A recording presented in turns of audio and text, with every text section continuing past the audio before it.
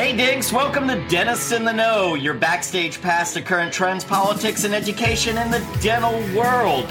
We are dentistry's source for honest, relevant information, and with that in mind, this is JB's News on the Go with Dentists in the Know. So introducing to you with all the relevant information, Dr. Jennifer Bell.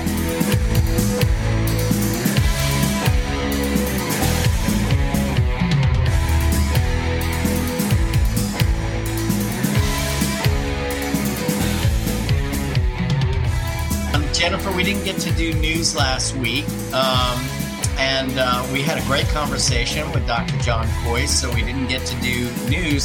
So do you have anything for us this week before we bring Steve on? Of course I do. Always. Okay, I always have things waiting in the wings, you know? I'm not going away. I want to see it live. Okay, perfect. So it's actually really interesting that you talked about iTero tonight, because the top leading story of tonight's Dentists in the Know news is that Align officially filed a lawsuit on January 3rd against Smile Direct Club, and it went public today. So they are alleging, that Smile Direct Club is running campaigns and convincing consumers that their cases are being backed, watched, and overseen by dentists and orthodontists. I do know that that was a recent change for Smile Direct Club. They were looking to partner with local dentists. They would pay them a small fee for a capture and, some type of relationship with the patient, then convert it to a Smile Direct Club case, and then Smile Direct Club would manage it from there. Of course, we all know the interesting history of the relationship between Align and Smile Direct Club. And, what 10, 15 years has led to is now Align is trying to call Smile Direct Club to the carpet and say you can't continue to practice or can't continue to operate this way any longer. So we'll be watching that very intently. It did go into the California court system, so who knows what will come of that, but certainly an interesting recent legal development. That is interesting. I thought so. I thought you might also find it interesting that we are finalists for a Dr. Bicuspid Cuspy. I thought you'd find that interesting. So, we're new to this process of being in the Cuspy pool. And we were a semifinalist. Now we're finalists. There's 2 left in the Dentist Influencers of the Year category. Do we have to answer questions like, we want world peace? Yes. I think this is the question. And for you, it is the swimsuit portion. Yes. And all the children should be fed. And all we really want at the end of the day is world peace. Every day. I hope that scores. Okay. No, thank you everyone for that. Yeah. We could not, obviously we wouldn't even be a finalist if all the support that we had. I had so many people texting me, sending me screenshots of them voting and, participating in the process. Now our fate is in the hands of an expert panel who will make the ultimate decision on whether or not we are the influencers of the year. So rest assured, our faithful followers, there's nothing more you can do to carry us over this threshold. We must do it on our own work and merit at this point in time. But it's really just an honor to continue to be included as part of this process. We cannot stuff the ballot box. There's no way. There's no possible way for us to stuff the ballot box. You want a hanging Chad? Yeah. Let's hang I'm sure Chad. You can figure it out. Let's hang Chad anyway.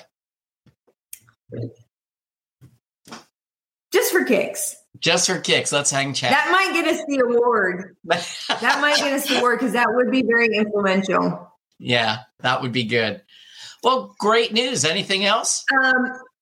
2 more things. Massachusetts is back in the news again. Of course, we talked about them in late fall of 2022 because of the question 2 on their ballot doing the medical loss ratio issue that they were voting for at that time. They were successful at the ballot. They wasted no time or all also had a suit and won against Aspen Dental for some nefarious marketing practices.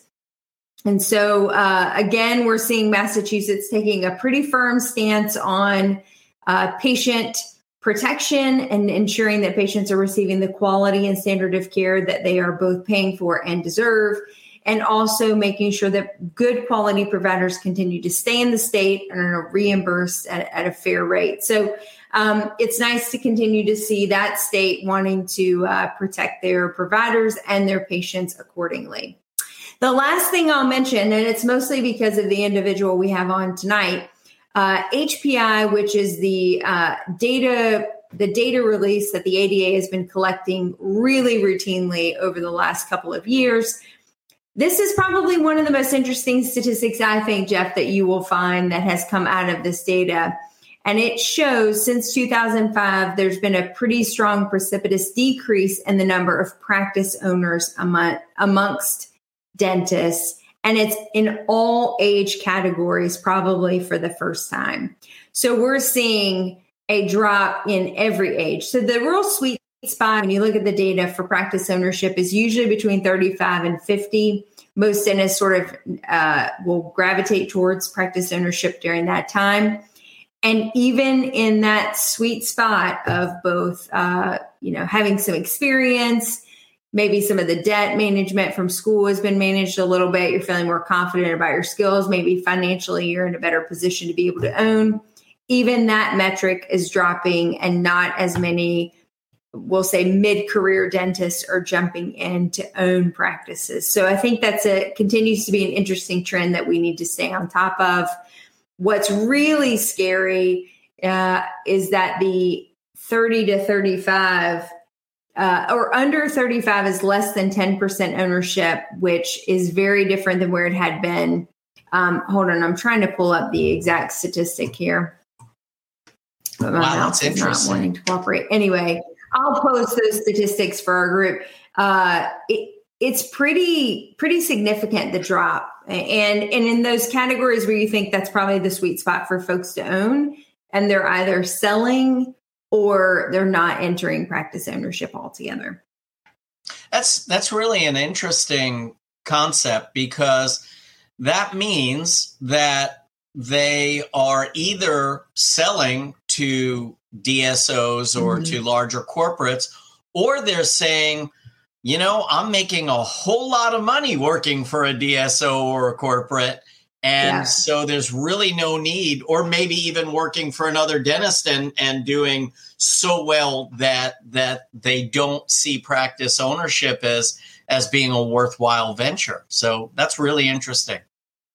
Yeah. And I think too, just in the forums I follow and stuff, that there's a couple of things at play. We've got 50% female doctor proportions in a lot of those age demographics under probably 40, 45.